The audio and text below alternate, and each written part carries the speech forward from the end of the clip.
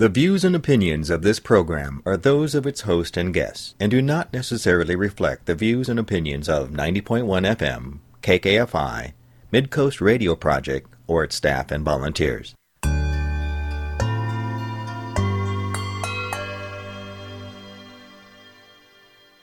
Welcome to Jaws of Justice Radio on 90.1 FM, KKFI, Kansas City Community Radio. It's Monday morning.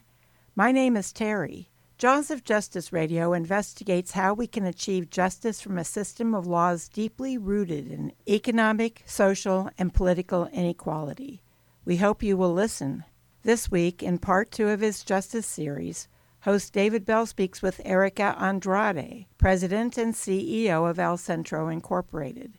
They will explore what justice means to her and to the community she serves. For 44 years, El Centro has been committed to serving our Latino community. At El Centro, the belief is that all individuals, regardless of language, place of birth, or documentation status, deserve to be fully accepted and integrated into the communities in which they live, work, and pursue their dreams. There has been and is migration and discrimination. There is also a rich history of world-changing accomplishment in the Hispanic heritage. Hispanic heritage is a great source of pride, but when faced with hatred, exclusion, and other forms of bigotry, that pride can be hard to manifest in a meaningful way. El Centro provides a positive and understanding hand. Actions of El Centro Incorporated empower us all. On Jaws of Justice, we examine how to find justice in our society. Justice will not be served until those who are unaffected are as outraged as those who are. Now, our show. This is David Bell, and you're listening to Jaws of Justice on 90.1 KKFI. In our last show, we welcomed Dion Sankar, Chief Deputy Prosecutor in Jackson County, to discuss his understanding of justice and how he uses that understanding to make decisions that impact the community. As we learned, and even if we all could agree on what justice is, there would still remain a tension between the concept of justice and how that concept plays out on the street and in court on a day-to-day basis. Of course, we know that there does not exist one agreed-upon definition of justice.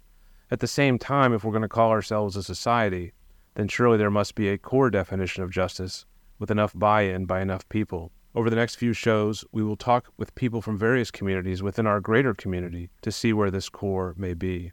To begin our discussion, we welcome Erica Andrade to our show. Erica is the president and CEO of El Centro, an organization dedicated to building an educated, healthy, financially empowered, and engaged Latino community. Erica, welcome. Thank you, David. Thank you for having me today. Absolutely. If you could, to begin our show, could you talk a little bit about how your family established a connection with Kansas City? Sure. I was born in the Rio Grande Valley in Texas, which is, if some people know Texas, it's way, way in the south. It's the last little dot in the boot heel. And that's where I was born and raised until I was 15 years old. My mom is an immigrant from Mexico. She came from the state of Guanajuato, and she arrived in Texas. She was in her young 20s, I think, early 20s, where she finally met my father and started her family. As a child, we traveled to Mexico every summer. That's where we spent our summer. So I have a really close connection, not just with my culture, but my heritage, but where my family comes from. My father was an only child, so he really didn't have a connection outside of himself. He was born in Texas as well, but his mother was also immigrant from Mexico. And the culture in Texas, where I grew up in South Texas, was very different from what most people think of what Texas is, in the sense that everybody is just like me. Everybody, you ask them who they are or what they are, we are Mexican. Because everybody's Mexican. I would say the primary language is Spanglish. It's a code switching between English and Spanish that just flows so naturally you don't even know that you're doing it until somebody points it out. That's not from the Valley. That's how we call it. Lived there till I was 15 years old. My mom remarried with an older gentleman from Kansas City. He was planning to retire down in Texas, like a lot of people come down and become winter Texans. He was going to try it out full time. Unfortunately, that did not work out. It was a little too hot for him. And after, I believe, 1 year, he said, I'm going back. So you guys can come with me or not. And so we did. I was still 15, so obviously I was still in high school. Came with my mom, settled in Kansas City, Kansas, which was his hometown. He was, I think, a third generation Mexican-American from Kansas City. And so we settled there, graduated from Harmon High School. went to KU, and I knew pretty quickly, probably a year in, that I was never going to leave this place. I loved it. I loved that diversity. I loved being exposed to all kinds of different people where I was not used to that. That had never been my experience up until that point. Like I said, everybody was just like me. And so even my sense of identity, being a Mexican, Chicana, Latina woman, I didn't have to think about that in Texas because it's just what we were. But here, it was very intentional that I had to think about it every day because it was pointed out to me every day. And I was treated as such every day. And so that's where I kind of developed that sense of wanting to work for my community and with my community here in Kansas City. And if you don't mind sharing with us how that was pointed out to you. First day of school, junior in high school, Harmon High School, I'm sitting in the lunchroom. And I mean, as we can all remember, when we're 15 years old, that's the last place you want to be, somewhere brand new where you don't know anybody and nobody knows you. And so I'm sitting there by myself and somebody approached me. And the first question that I was asked by any other student in my high school career here in Kansas City was, "Are you mixed?" And I didn't know what that meant. I never heard that expression. I didn't have any concept of to what they were talking about. I didn't want to look like I didn't know what I was talking about, what they were talking about. So I just answered like, no, even though I didn't know what that meant. Listeners can't see, but I have very, very curly hair. So I think that the question came from that aspect of it. And so then I quickly learned that who you were racially was very important in Kansas City because that assigned you to a group. It would assign you to who you would be identified with. If you were Mexican or Latino student, then primarily you were going to hang out with the Latino students in school. But then let's not forget that there's two different types of Latinos. There was the Mexican kids that were from Mexico that still primarily spoke Spanish. And then there was the Latino kids or Hispanic kids, as they called themselves at that time, that were, first, second, third generation Kansas Cityans. So that became very quickly evident to me in the way we were treated by teachers, the way we were treated by the resource officers, which is what they call the police officers in the schools, became very evident that if you were black or brown, you were going to be treated a different way than the white students were. Do you remember a time, because at 15 you have at least some of your identity formed, certainly growing up, where you realized, and certainly when the question about are you mixed started that, where you realized, wait a minute, I'm being viewed at by another culture, or I don't want another, I'm being by this white resource officer, potentially white, as someone different, and in that difference, someone, at least as they view it, not as good as them. Definitely. I've always, since I was young, I think when I was younger, they used to call it as stubborn. I was very stubborn. I was a very stubborn child. I think that it was that I always had a really strong sense of fairness and justice, and something's not right, something's not fair. And I can't hide it from my face. I can hide it from the way I respond to things. And so when that became evident to me, I very quickly realized that I wasn't going to be quiet about how it was not fair and it wasn't right. Being a new kid in school, somehow I was able to become fairly popular fairly quickly with all the different groups. And so I made it a point to talk about the differences that I saw to other groups. I was in the drama club, for example, and primarily those were white kids. And so I would talk to them about my experience when I hung out with my after-school friends, which were my Latino friends, and the differences that we felt and we saw. And so I made sure that I was always having those conversations so that they too would see, oh yeah, you're right, that's not right, that's messed up. Why is that happening? So it almost sounds like it took someone coming from outside the community to help individuals within the community identify or perhaps give words to something they may have felt but not yet put to words. Correct. Because, when you're young, especially teenagers, we are all very self-centered. We're all thinking about our own experience and how we view the role and how the world treats us individually, but not necessarily looking at the bigger picture about what's going on around us. And also understanding what power we have to talk about those issues when we do see them, and not just being like, well, it's not really about me, so I'm just going to let it go. Really quickly before we go on, just so to make sure I understand, and also for our listeners too, if you don't mind helping me with some of the terms that we've talked about before and you brought up here, the term Latino, Hispanic, and Chicano. And then if you don't mind, talking about how those terms are used here, at least in Kansas City potentially, and potentially the United States, to apply to various groups of people, aren't in fact used by those very people to describe themselves. Correct. So I know that one of the, I guess, older terms or more established terms here in the United States is Hispanic, because that's what's on the census. That's when it's in mostly all of the forms that we fill out, doctor's office, federal forms, because it is a federal term that was imposed on a group of people, Hispanic meaning of Spain, like having that descendants, having the Spanish language. As we know, not all Latinos, people from Latin America, even speak Spanish, because you have countries like Brazil and Belize and others that don't speak Spanish. So terming them Hispanic doesn't even include everybody that's from Latin America. So that's why Latino is a term that is more widely, especially from people from Latin America, that is more understood and kind of incorporated. Chicano is another political term, but it's more of that rebel term. So it's, you try to label me Hispanic, I will take ownership of who I am, and I am Chicano, which is a person of Mexican-American descent born in the United States. So a person of Mexican descent born in the U.S. And not in all states, because different states, it's regional too, that term. But it's very much so a term of pride. So I'm very comfortable calling myself a Chicana because, yes, my parents are from Mexico. I'm first generation, but I was born in Texas. So technically I was born in the United States, even though the Rio Grande, you might want to say who crossed who. But still, that's a term that I'm very comfortable using. And there's other terms that have now started to spring up. A lot of people say Latinx with an X. That's a very academic term. That was a term created, again, by academics to try to label, again, a group of people. Again, it's a term that's being imposed on a group of people. You ask any Latino from Mexico or Central South America, and you say Latinx, a lot of them will have no idea what you're referring to. That's not a term that is recognizable or widely used there. I realize that it's supposed to be a gender neutral term, and I can appreciate the inclusiveness of that. But at the same time, I also acknowledge that that's an academic term created by academics, again, imposed on a group of people that they didn't get to select themselves. So with someone from Mexico, born in Mexico, I'll just say born in Mexico, born in whatever other countries in Latin America, what terms do they use to describe themselves? Which is really interesting because most of them will think of it, if you ask them that like if you ask for race, it becomes very confusing because Latinos come in every single kind of race. And first of all, race is just a made up construct. Right. But Latinos come in every single kind of race. Most Latinos are very indigenous, but you can't say that in the United States because of our own kind of concept of what being truly indigenous means.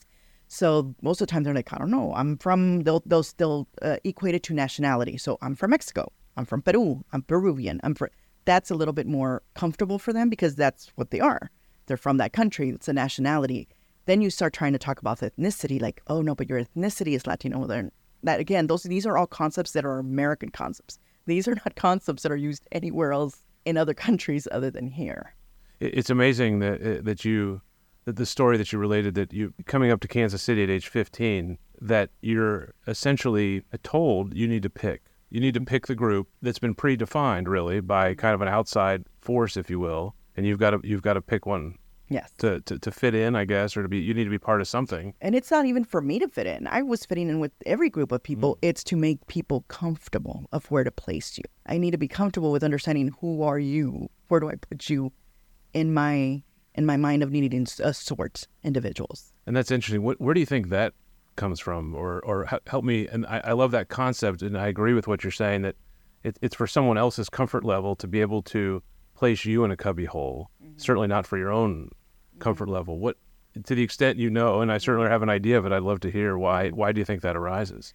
It's one of those interesting things where I don't know where it's started. Obviously, I think if we really get down to the nitty gritty, it's about class and power, a power dynamic. Like if you're here, then at least I'm a higher level than you, depending on where you're at then, right. in that kind of ranking. I don't know if that's the comfort level or just also maybe to not offend, always being so afraid that we're going to offend somebody if I think you look a certain way, but maybe you're not really identifying that way. So then we always have this innate fear that we're going to offend somebody if we just ask them questions or get to know them as a human being first. So I don't know. It could be either way. Well, somewhere in between. Well, it's probably, I agree. Usually it's somewhere in between, but I was thinking as you were talking, I was like, well, you know what? Maybe it's certainly the country with slavery founded with slavery as part of it. Right. Race was needed to determine who's in one group or the other, and that's going to determine what rights one group's going to have versus the other. And so with that structure kind of within the framework, if you will, it is in the framework, it's in the Constitution, right. Then continues on over and over and again and maybe the number of racial groups have expanded at least. Right. But the same kind of concept still pervades. And then that whole thing is based on a power dynamic. Who has more power over who else? And the people that have more power obviously don't want to lose that power. People that have less power try to figure out, how do I gain more power? Right. But all of it through ideas that have been implanted through us because of a society that's based on institutional racism, Right. structural racism. So obviously we want to be able to somehow find our own place in that ranking, and obviously maybe not even intentionally, but unintentionally think of, how do I go up in that ranking? Yes. Well, we had someone on our show a number of shows ago on redlining. Yes. And what he talked about, which was fascinating, was how different groups somehow, well, not somehow, but over time became white. They were led into the white group. Italians, Jews, Exactly. two of the groups, and they became white, and that allowed them to enjoy the benefits of that. Exactly. Tell me a little bit about the organizations you're president and CEO of El Centro. Sure. El Centro, we are just finishing up celebrating our 46th year. So we've been around for a while here in Kansas City. We have 3 locations currently, one in Kansas City, Kansas, one in Olathe, Kansas, and then we have an academy for children in Kansas City, Kansas as well, which is a dual language preschool. El Centro was created, as it will be, kind of when we describe of our history, our origin, it was created to fight racism in the state of Kansas at the time, especially the metro area. We had gotten a big influx of Latino immigrants coming, especially primarily from Mexico, to work on the Pacific Railroad. They were recruited to work on the railroad. They needed that work body to do the work. They were coming in here once, their work was done. Some decided to stay, but there was not enough resources or services that were able to help them acclimate to their new home. There wasn't any resources in Spanish. There wasn't any individuals or organizations that existed that could provide them assistance with kind of incorporating into their new home. And so at the time, Father Ramon Gaitan, a Catholic priest, had gone and established El Centro Topeka first. And then at being here in Kansas City, he met with a group of leaders, Latino leaders, that were saying, we need the same thing here. We need an organization that's by Latinos, for Latinos, to serve our community, that's not getting any kind of resources, has no representation in the government or anywhere else, and their voice matters. So El Centro was born. And so that was, like I said, 46 years ago. Our trajectory has changed. We started doing a lot of just migrant work, and then we moved into doing a lot of services for seniors. When Reagan had the amnesty passed, we did a lot of work with naturalization and developing kind of people with English skills to then get their citizenship, to then, start owning property and houses. And we were doing a lot of that work. Currently, right now, all of the work that we do revolves around 4 core areas: early education, which is our Academy for Children, which is a dual language preschool; community health programming, so we have health navigators and promotores. Promotores is a community health worker model that's very popular when you work with communities, immigrant communities of different kinds. And so they do health education, but then also health resources and health access. We have our economic empowerment department, which does everything from emergency assistance to helping individuals apply for their ITIN, their individual tax assistance style taxpayer number, to do their taxes, to homebuyer education, to financial literacy, job training programs. And then we have our advocacy, which is really the thread that runs through all of the programming that we do, where we do everything from know your rights to voter engagement to voter education to different campaigns and issue campaigns that then will benefit individuals become civically engaged in their communities, having their voices heard in their communities, and then also improving the things, the policies, the services, the access that they have in their communities to help them better integrate. You described that before and then now again, and I really appreciate that. I was thinking certainly about how I've heard certainly pushback about please speak English, don't speak Spanish, and that's almost a red herring, because it sounds like your organization is created to fully integrate individuals into the society so they can fully participate and be fully part of the experience. Right. And yet the whole reason your organization exists is because there's a barrier to that very thing. And not only that, we take it a step further. El Centro is very proud and unapologetic to call ourselves a Spanish-first organization. That means that everything that we do, every service, every education class, every communication that we do, internal or external, is done in Spanish first. and then it's translated into English. Because we know that one of our biggest purpose, regardless of what programs we've offered through the years and how they've changed, it's always been very clear that we are here to be that connection to the community that has that barrier of language, that speaks Spanish and isn't able to fully integrate into the communities that they live and work and have built their lives in, to those resources. So that's our purpose, our core purpose underneath everything else. When I invited you on, I indicated to you I was going to ask you about the concept of justice, and I didn't give you much guidance because I don't want to, it's not for me to tell you. I'm asking you, how do you define justice? I think for me, justice is making sure that individuals are all treated as human beings, regardless of who they are, how they got here, what language they speak, how they look, how much money they have in the bank, how much education, but that they're treated with basic dignity and that everybody should have access to the same amount of opportunities and resources as everybody else. It seems like as part of that, there would need to be the ability to be heard. Yes. And how is that accomplished in your organization? Because to a certain extent, it would be easy, and it's done all the time, from the majority to look and say, I don't understand what you're saying, I don't want to deal with it, you're not going to be heard. And so how do you overcome that barrier, which certainly shouldn't be your obligation to overcome, but it's the reality that we live in? And I think that one of the things social services organizations should always be very careful with is in what you call empowerment. Mm-hmm. Empowerment doesn't mean it's something that I can give you and now, yay, you're empowered. Right. Right? It's we have to be really careful with the savior syndrome. Empowerment is about engaging with individuals in whatever level they're at to provide them information and education, because once you know something, nobody can take that from you. And to tell them that your story and your voice, regardless of what language you're speaking it in, matters. And it matters to the community that you're a part of and to the people that are supposed to represent you.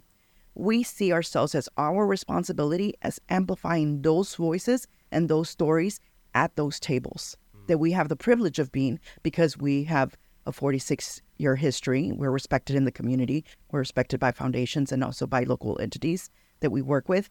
But it's our responsibility to make sure that those stories and those voices are being heard. Not what we want, not my ego, right, or what we think is right or wrong, but what our community is telling us is important to them. And it sounds like, and we talked with Dion Sankar last time, we're balancing of competing interests. And we'll talk about specifics in the next half hour, but in order to be part of that balancing, you need to have your interests heard. Otherwise, you're not going to be part of whatever weighing goes on by whoever's doing it. Correct. And to be able to do that, we have to be engaged. We have to be involved. We have to understand what's going on. And then we have to relay that same information to our community in a language that they can understand and that's culturally also appropriate, and not just linguistically appropriate, but culturally appropriate. Because some of the concepts that we know of our society are not concepts that are widely known in other places of the world. And so we also have to kind of balance that ability to not just say that everything that's going on, we're going to translate into Spanish and great, it's going to be great, they're going to know everything. No, because we know that there needs to be a lot of education that comes around that. Like, why does that work that way? Why is there a commissioner? What is the job of a commissioner? Why is there a school board? What is the job of the school board? So there's a lot of that kind of level setting that needs to happen before we even start engaging on those bigger conversations. But it's about going with them in every single one of those levels so that they're fully integrated into the processes that literally affect their everyday life. Everything that you do in your everyday life has a policy or a department or an entity that's responsible for it. When you don't even know how none of it works and how your piece fits into that puzzle, it's hard to be fully integrated. It's hard for us English speakers to be fully integrated into the whole process. But at the same time, it's important to do it because that's how you build more equity in the things that you're providing, the services, the resources, the programs that you develop. If you don't have that perspective from that community that a lot of times is silenced or just ignored because it's too hard. We got to get an interpreter. Now we got to start translating things. It's going to get more expensive, which it does. So it's best to just not ignore it. They're not complaining anyways, No. So let's just ignore it and keep on going. But that's not equity. It's interesting you mentioned that when I have clients where Spanish is the first language. The reason I have an interpreter, and sometimes there's a pushback a little bit from a client, maybe wanting to satisfy me, I don't know. But my question to them is, in what language do you dream? Is the question I ask, and it's Spanish. And so I'm saying then I want to hear what's coming from inside in the language, that first language. Because I think in order to get that story, you have to hear it in that first language. Certainly you might get an idea of it in another language, but that original language, I think, is the best vehicle for communicating what's inside that person. I agree. I have never heard anybody say it that way so perfectly, actually. I'm going to use that. I want to steal that. Oh, thank you very much. Because it's so true. Because sometimes I feel like I'll lose my spot, and it's because I'm thinking about it, and I can say the concept or the feeling in Spanish, but for some reason there's not a word that exists in English that kind of explains it. And also the English language uses a lot of, what are those things? Like metaphors? Yeah. That do not translate. Concepts that just don't translate. So you have to explain it a different way. And so, yeah, you're right. It's just about that comfort. It's like, how can you fully explain or talk about how you're feeling or what your needs are if you're not even able to fully express them in a language that's unfamiliar to you? This is David Bell, and you're listening to Jaws of Justice on 90.1 KKFI. Our guest today is Erica Andrade. She is the CEO and president of El Centro. Did you know your business or organization could be sponsoring this episode of Jaws of Justice Radio? Learn more at kkfi.org/marketing. Eco Radio KC, a locally produced exploration of positive solutions to the ecological challenges we face as we work to create a healthier future for our community and the planet. Hear from regional and national guests, find out about upcoming events, and learn how to keep yourself and your family well. Tune in each week from 6 to 7 on Monday evenings or listen anytime at kkfi.org/podcasts. Are you passionate about making a difference in your community? So are we. KKFI's Community Voices series is dedicated to featuring local individuals and organizations that are driving positive change.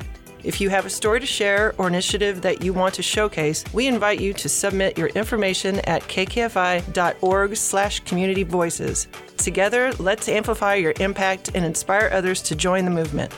Join us on Community Voices and to share the positive differences made in our communities.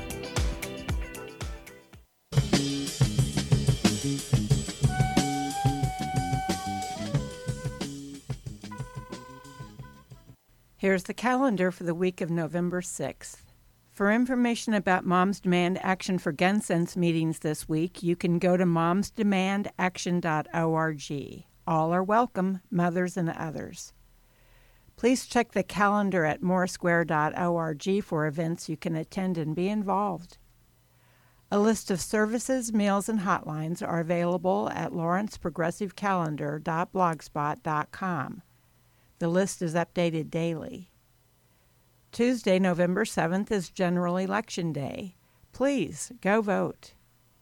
Tuesday, November 7th, 6 p.m., Saving Culture in Crisis Today with Richard Curran, founder of the Smithsonian Cultural Rescue Initiative. He discusses the institution's vital efforts to preserve cultural heritage under threat in our country and around the world. This in-person event is at the Truman Forum Auditorium in the Plaza branch of the KCMO Library and is also live-streamed on the library's YouTube channel. For more info and to RSVP for the live event, go to kclibrary.org. Thursday, November 9th, 7 to 9 p.m., Show Up for Survivors 2023 is at Liberty Hall, 644 Massachusetts, Lawrence, Kansas. Tickets available on Eventbrite are required. Proceeds go toward continuing education, advocacy, and therapy services for survivors of sexual abuse and trauma living in Douglas, Franklin, and Jefferson counties. Friday, November 10th, 6:30 p.m., a screening of Killers of the Flower Moon will be at the B&B Theater, 16301 Midland, Shawnee, Kansas. The event will be followed with a community conversation to discuss the movie's historical significance. Saturday, November 11th, noon to 2, Mothers of Incarcerated Sons and Daughters KC asks you to join them at Plexboard Westport Commons, Meeting Room A, 300 East 39th Street, Kansas City, Missouri, convenient parking and much more. Sessions offer information about state and federal criminal justice systems, support and advocacy, and much, much more. Items listed in this calendar can also be found on this episode's page at the KKFI website, kkfi.org, as well as on the Jaws of Justice Radio Facebook page. Please take care of yourselves and others. Stay safe. Be kind to each other. Thanks for listening to Jaws of Justice. Let's return to the program. David Bell speaking with Erica Andrade. This is David Bell, and you're listening to Jaws of Justice on 90.1 KKFI. Our guest today is Erica Andrade. She is the CEO and president of El Centro. In the first half hour, we learned more about Erica and her organization El Centro and some of the bigger picture concepts that she deals with on a day-to-day basis. In the second half hour, we'll speak to Erica about specific areas that her organization works in to help bring justice in the Latino community and the community as a whole. Erica, one of the things that you and I talked about when we met was the concept of justice and then the fulfillment of that, and one of those areas is healthcare. At first, I was like, wait a minute, what's healthcare have to do with justice? But of course, you certainly can't seek justice or enjoy the fruits of it if you're not healthy. And so it becomes almost two parts. One, in order to get it, I have to be healthy, but then that's part of justice in and of itself. If you could talk about some of the specific struggles in the Latino community that your organization deals with. Yeah, I think when we talk about justice, there's so many different concepts that we can talk about when we're talking about how health justice, economic justice, social justice. These are all justice issues under that big umbrella of just justice as a whole. For us, healthcare justice or health access justice is really important because we see how it affects our community on their day-to-day basis. So an individual, we understand because we all live in a society where health insurance is very important to get any kind of health care nowadays. And get quality health care is even more complicated depending on the type of insurance you have. We also know that. For a lot of the community that we serve, some individuals, sure, are insurable. They're able to either get their private insurance through their job, or they're able to get their Medicare because they're over 65 and they're retirees. They might be able to qualify for CAN Care, which is what we call in Medicaid in Kansas, if they're low income or children, disabled, etc. But there's always going to be a portion of the population that is uninsurable. And what we mean by uninsurable is that because of status issue is one reason, or because some states haven't expanded Medicaid, you are going to be in this gap where regardless of how much you want to have insurance, you will never have insurance. Do you, just to be clear, do you have to have some legal status in the United States in order to buy insurance? If you had an infinite amount of money? Not necessarily. Okay. There are insurance companies out there that will sell insurance package for individuals that do not have a Social Security number. Okay. In America, a Social Security number is basically your key to everything. I see. Any kind of public benefit. So there are some. Is it accessible? No. It's super expensive, and at the same time, it's actually not very good. I see. So it's still in the way, you're still uninsurable at that point. And so for those individuals in our country, in our communities that are uninsurable for whatever one of those issues, whether it's a status or whether it's an income or whether it's because of the way the law is created at that time in your state, there's really not that many options as far as how you're going to get your health care. We have a really nice, strong, robust FQHC kind of system. FQHC, which is a federally qualified health center. Okay. These are your community clinics. You go in, you register as a patient. They usually ask for proof of your income, and then based on your family size and your income, you'll fall somewhere on their sliding scale. So you'll pay based kind of on how much you make. However, these are for primary care. This is great for your annual checkups. This is good if you get a cold or something's going on and you get an illness. Anytime that something occurs where you need specialty care, you broke something, you broke a leg, you broke an arm, or you have a chronic illness of some kind that's going to take some long-term treatment, then is when things get complicated because health systems, that's where you get those services.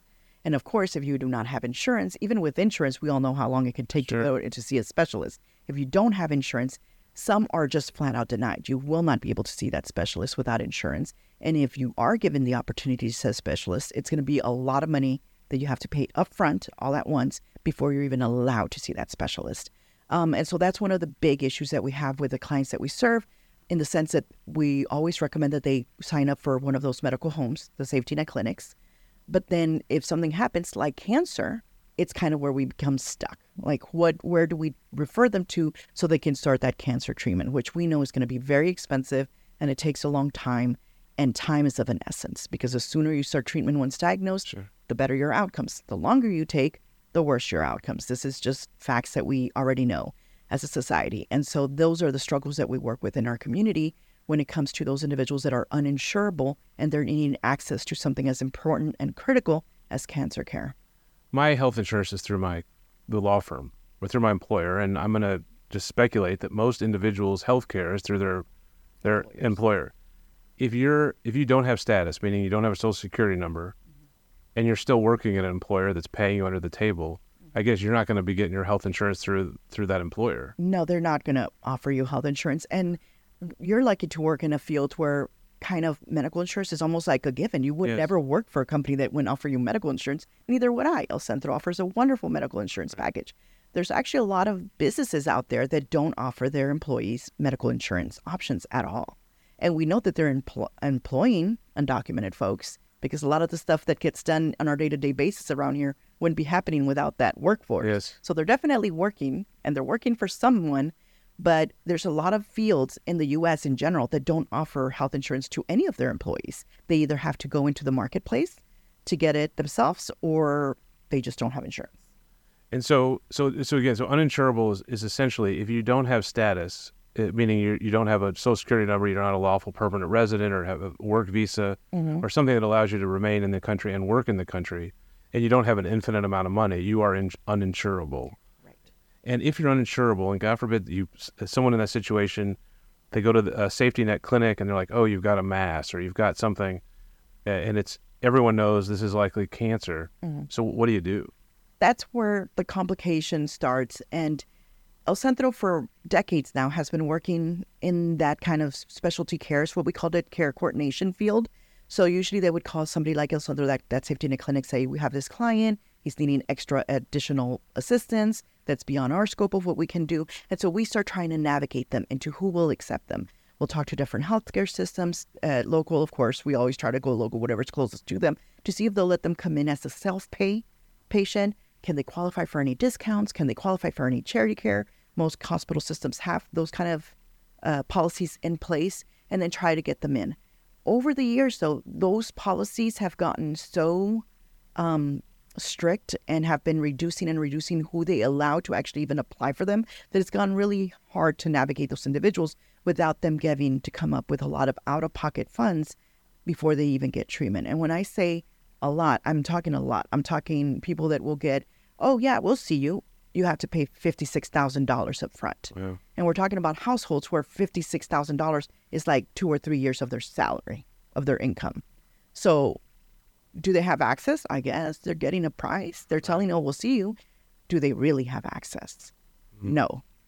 And so so that's kind of the what's kind of made us start looking at the bigger picture of what's happened to our systems, the way that our systems work and are created and are run, which are unjust to the community that we serve, and to ask ourselves, what are we going to do about it? What are we going to do to try to bring awareness to the problems that are happening with our healthcare systems, our local healthcare systems, and then to kind of push back on them to say, you know, that health access should be for everyone that lives and works and has called your community home, and how do we change those policies? Now, I know in Wyandotte County, and by the way, I think you indicated to me that Wyandotte County is a third African-American, a third Latino, and a third white. Correct. Is that pretty much? Approximately. Mm-hmm. But in Wyandotte County, I believe we have like a NIH, it was a National Institute of Health Cancer Treatment Center, which is Designated Cancer Treatment Center, yes. Right, which is where I think, you know, my family, I think when they've gotten some, have problems, have gone to. Mm-hmm. Why not? What's the I guess I don't understand. I call up and I say, hey, I've got this mass or whatever. Mm-hmm. I need to come in and see. So what happens to someone that we're talking about that's uninsurable? They just say no, or they say, or how does that work? Right. I'll be really honest. A few years ago, the answer was straight up no, where they would be told you need to go back to your country. That was the response they got on the phone. We had a lot of conversations, it's the KU Cancer Center, where they have toned down that rhetoric, and we appreciate that we're moving very, very slowly in the right direction. But again, it's very, very slowly. Unfortunately, they have a charity care policy where if an individual does not have a social security number, which we talked about is your key to everything, they aren't even allowed to apply for charity care, meaning they can prove their income all they want. They can prove that they live here all they want. They can have all the proof that they need that anybody else would have. but because they don't have a social, they're not even allowed to apply for that charity care. Charity care is where they would determine, oh, this person, would qualify for insurance, but like I said, Kansas did not expand Medicaid, but they're in that gap. They would qualify for charity care through KU, so they would be able to come in, get their treatment, get their cancer care, and be good. Unfortunately, individuals that don't have a social, primarily because they're undocumented, are not even allowed to do that policy to see if they qualify for that discount. So then the only way to get the treatment is the $56,000. Is to pay the self-pay price, which self-pay price for KU is, like, we have insurance, so our insurance automatically deducts a portion of whatever our care is for anything. Sure. But there's always that portion that the insurance pays, correct? Right. That portion that normally an insurance would pay, they have to pay 100% out of pocket. So you talked about this gap. So for Medicaid in Kansas, if you're undocumented, you don't have a social security number, can you get Medicaid? No. Undocumented folks can apply for any public benefits. Medicaid is a public benefit. Right. Public benefits are just for U.S. citizens. Okay. So people, U.S. citizens, like me and you. Right. So if you were to lose your job, something happens, you lose your job, your income goes underneath a certain amount of level, you could qualify for public assistance, which is CanCare, or here in Missouri, I think it's MONET, your Medicaid. That's what it's there for. It's a safety net. So you do get insurance. That's insurance. Unfortunately, Kansas did not expand CanCare, which is their Medicaid, which means that there's a gap. So extremely poor folks will qualify for CanCare. That's insurance. Above a certain amount, you can apply for the marketplace, which a lot of people call Obamacare, right. That insurance.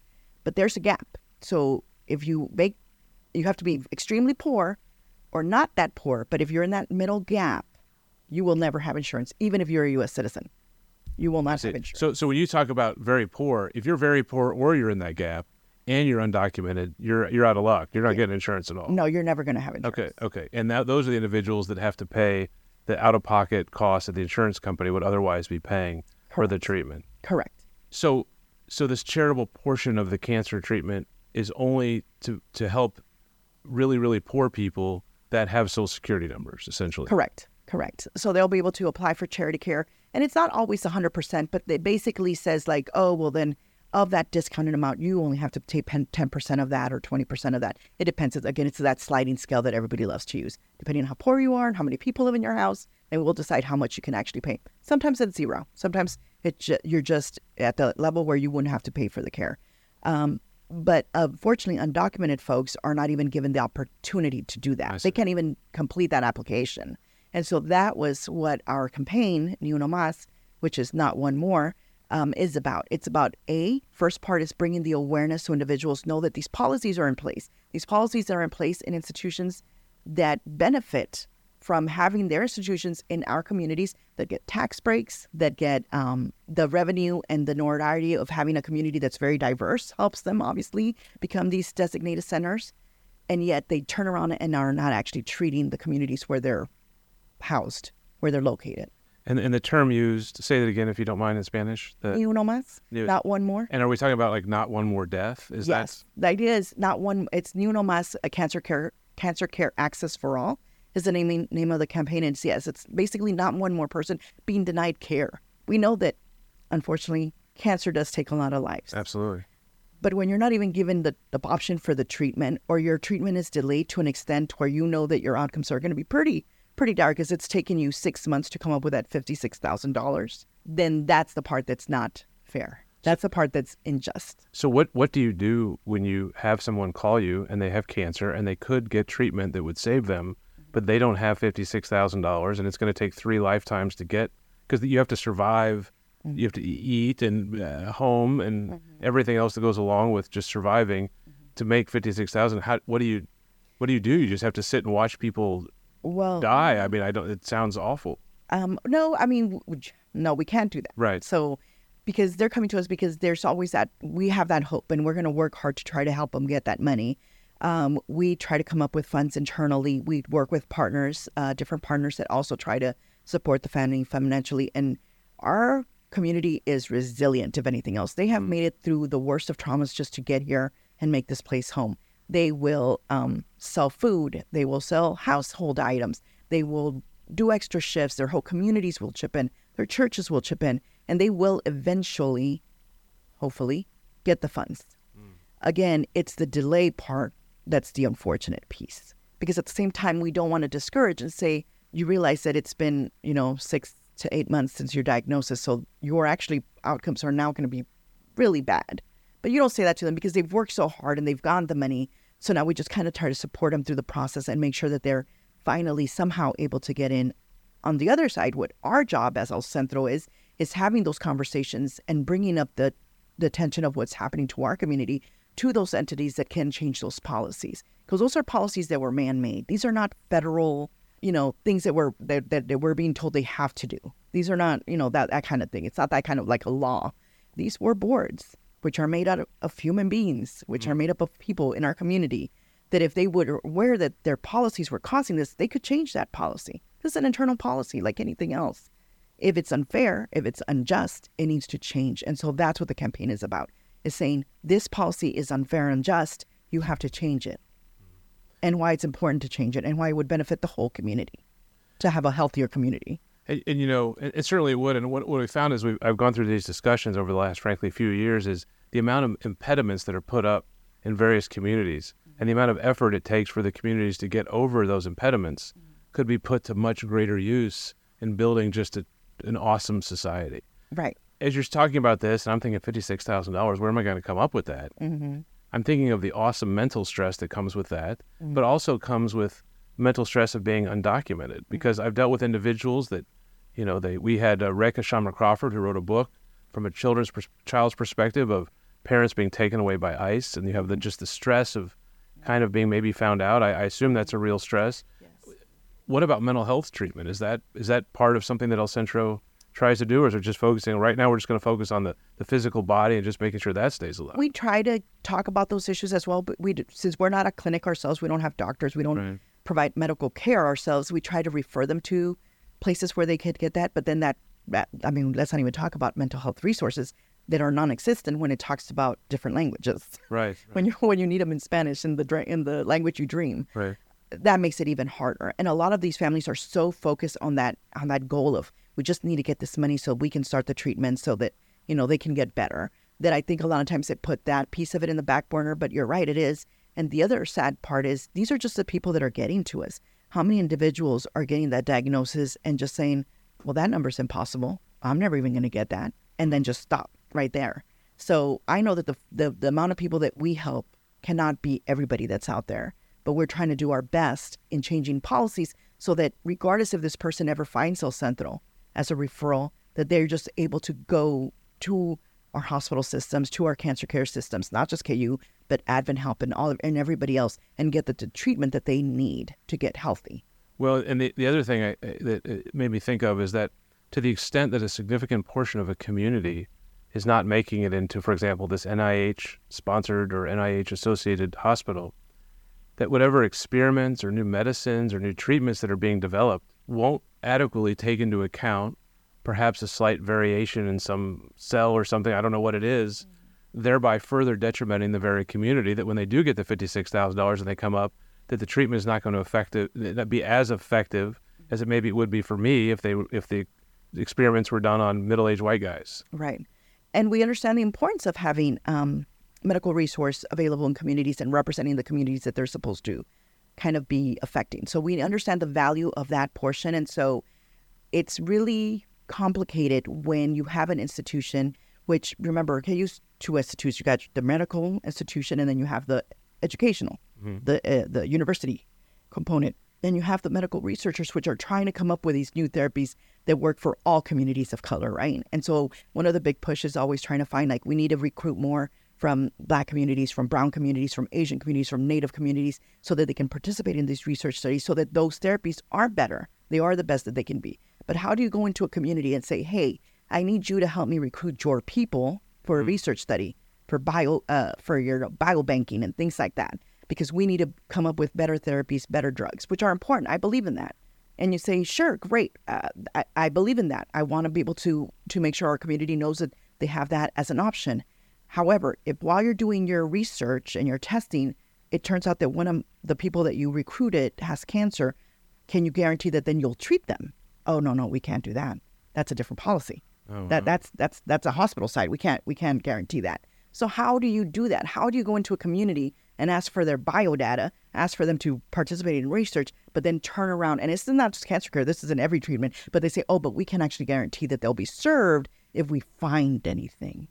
So what is I'm just trying to imagine what the sales pitch is to get a community to participate that's already being marginalized, and let them know, hey, you're going to be helping, but by the way, if it turns out you particularly have a condition and you're not documented, or don't have insurance, we're not going to treat you. I'm just how do you sell that? I mean, I don't know how you would. Exactly. It gets really complicated because then it's an ethical question. Sure. How can I ethically help you recruit individuals from my community, and then you're telling me you're not actually going to treat them? So we have to turn around and say, no, we're not going to participate in that, even though I know it's a valuable resource. I know it can do good, but ethically I can't do that. I know one of the other things we talked about, HB 2350 law. Tell me a little bit about that and why that's relevant to the work that El Centro does. I mean, when you talk about justice, that is a perfect justice example because it is a law. You know, we want justice in the world. We don't want HB 2350 is an anti-smuggling law. That's amazing. Nobody believes in human smuggling. We don't want human smuggling. It's a bad thing. But the fact that that's not what the intention was. It was never intended to be anti-smuggling. Let's be very clear. In Kansas, we all know that law, and people that work, advocates, grassroots advocates, Latino, people in the Latino community, we know that is an anti-immigrant law. It was touted and it was sold as, oh, it's anti-smuggling. We don't want people to suffer from being humanly smuggled. But yet what it did and what it was intended to do was cause more fear, more isolation in the Latino community, especially when you're talking about mixed status households. A lot of our households in the Latino community, not all of them, but a lot of them, come from mixed status families. What a mixed status family is a family where it's mom, dad, children, grandpa, uncles, whatever. And you have all different statuses within that one family structure. You have U.S. citizens born here. You have legal permanent residents that have gotten their residency. You have undocumented folks. You can have refugee asylees. You can have all kinds of different folks that are all part of one household. The way that this law was written, which was so poorly and so vaguely, which is, I think one of the words is like one of the lines, or one of the worst lines. There's a lot of them, but one of the worst lines is should have known. Like, I should have known before I transported you or gave you a ride. I should have known you were undocumented. How should I have known that? Because you're brown? Because you speak Spanish? Am I going to be asking people for their documentation status before they get into my car? Wow. Or I rent them an apartment? Because that's what they were intending to do. That's what they want to put so much fear that people start stereotyping individuals because, oh, they might be, so I'm not going to take any chances. And I'm not going to give them a ride, or I'm not going to rent them an apartment, or I'm not going to sell them a house because they might be. I should have known, I guess. And so you have these groups of families that have different status households. Let's say mom and dad are driving their kids to their baseball game, and they have, and as we know, for children's sports, you got to go wherever the next game is. You could cross state lines. You could cross to different counties. Let's say mom's driving. Dad happens to be undocumented, and then there's children in the car. They get stopped. They find out he's undocumented. So she was human smuggling because she was transporting somebody that she knew or should have known was undocumented. Does she get charged with a felony? Because that's what it is. It's a felony. It's too vague. It didn't make any sense. So now you have all these households, all these families that are just scared that at any movement, somebody, either themselves or somebody that they care about, is going to be accused of this. And it as I'm hearing you talk about it, it's like turning the knob on the anxiety. Like it increases the fear, it increases the pressure. And what's also fascinating to me is and certainly my experience anecdotal in the Latino community, but without question, every person that's come in my office to hire me from the Latino community, it's not one person. It's like the whole family comes in. And so it's everything that's done is a family affair. And it seems like this very concept would break up, or not break up, but certainly would cause additional pressure that would be manifest in some way that can't be helpful to keeping a family together. Correct. And we believe, as advocates, that was the intention of the law. The intention of the law was to create that fear, to create that anxiety, and off the heels of what happened in Florida, which we all saw, like just right before it passed, where it's like, then we're not wanted here. We're not welcome here. We need to move. We need to get out of here before because this is going to mean all kinds of horrible things for us. So it's another way of saying individuals aren't welcome, which is so hypocritical for a state like Kansas to say, which has so much agricultural and meat and industries that rely on immigrants that wouldn't be able to survive or sustain themselves without immigrants, but then at the same time instilling fear in those same people that you need to make your state work. Well, and one of the things certainly I've learned during my career is that the processing plants, the agriculture, as you've indicated, it's a significant proportion, at least I've seen, of Latino. Exactly. And so it's those same individuals then we're putting pressure on to make more uncomfortable. It doesn't make sense.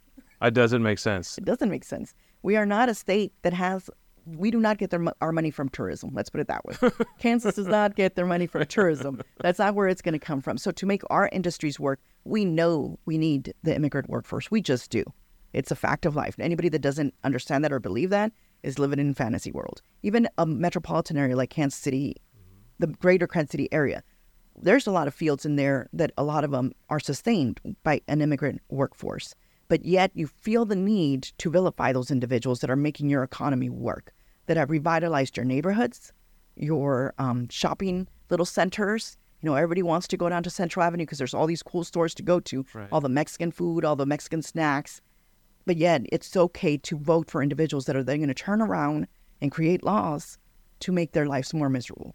I have to wonder if we started with kind of affirming someone's humanity, which I think you alluded to at the beginning of our show, and you base decisions on that initial conclusion or that initial goal or intent, that we'd hopefully get a lot farther along than we are. But it seems like we're doing a little bit of the opposite of that, or maybe a lot of bit of the opposite. Right. If people want to learn more about your organization, El Centro, where can they go, number one, and then also what opportunities maybe are coming up or things that people can get involved in if they feel drawn to this issue?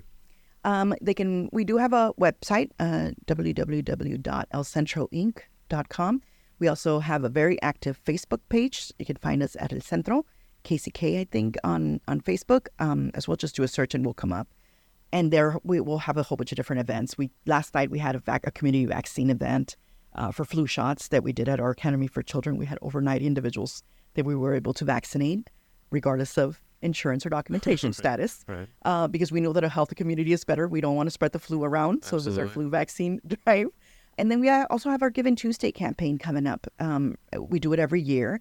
We are always looking for donations that go directly back into the services that we provide. Through our website, we do have a donate now, and you're actually able to designate a drop down if you want your dollars to go specifically to the cancer care access. These are dollars that were given to individuals to help raise that money so they can start their cancer treatment. You're able to designate that specifically for that campaign if it's something that really matters to you. And so, there's a lot of ways that you can give in that way. But I would say what's more important is to ask yourself to really look around at your community, who makes up your community, inform yourself on the things that they're struggling with and going through. And when you see something or you hear somebody say something that's incorrect or not wrong, or that they're touting it as being something positive, but is hurting a community, it's up to all of us to say, that's not right. That's actually now how it works. Actually, I know that for a fact that it's hurting this population. It's up to all of us to be advocates for our friends and neighbors. Erica Andrade, thank you so much for taking the time to be here today. Thank you. I appreciate it. This is David Bell. You're listening to Jaws of Justice on 90.1 KKFI.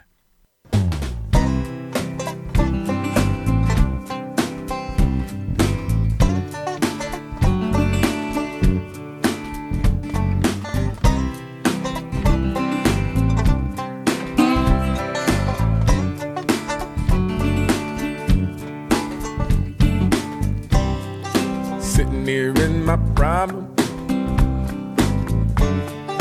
What am I gonna do now? Am I gonna make it? Some way, somehow. Well, maybe I'm not supposed to know. We hope you enjoyed today's show and that we leave you with something to think about, something to talk to your neighbors about, and a reason to get involved. As always, the opinions expressed are those of the host and the guests of Jaws of Justice Radio, not of KKFI, the Mid-Coast Radio Project Incorporated, its staff, or volunteers. You can find our calendar of events and a link to our show episodes on the Jaws of Justice Radio Facebook page. You can always listen to us live and find our podcast on the KKFI website, kkfi.org. If you have a show idea or want to help produce the show, you can send an email inquiry or comment to kkfi.org/contact. This is Jeff reminding you our outro music is Higher Ground from the Playing for Change CD.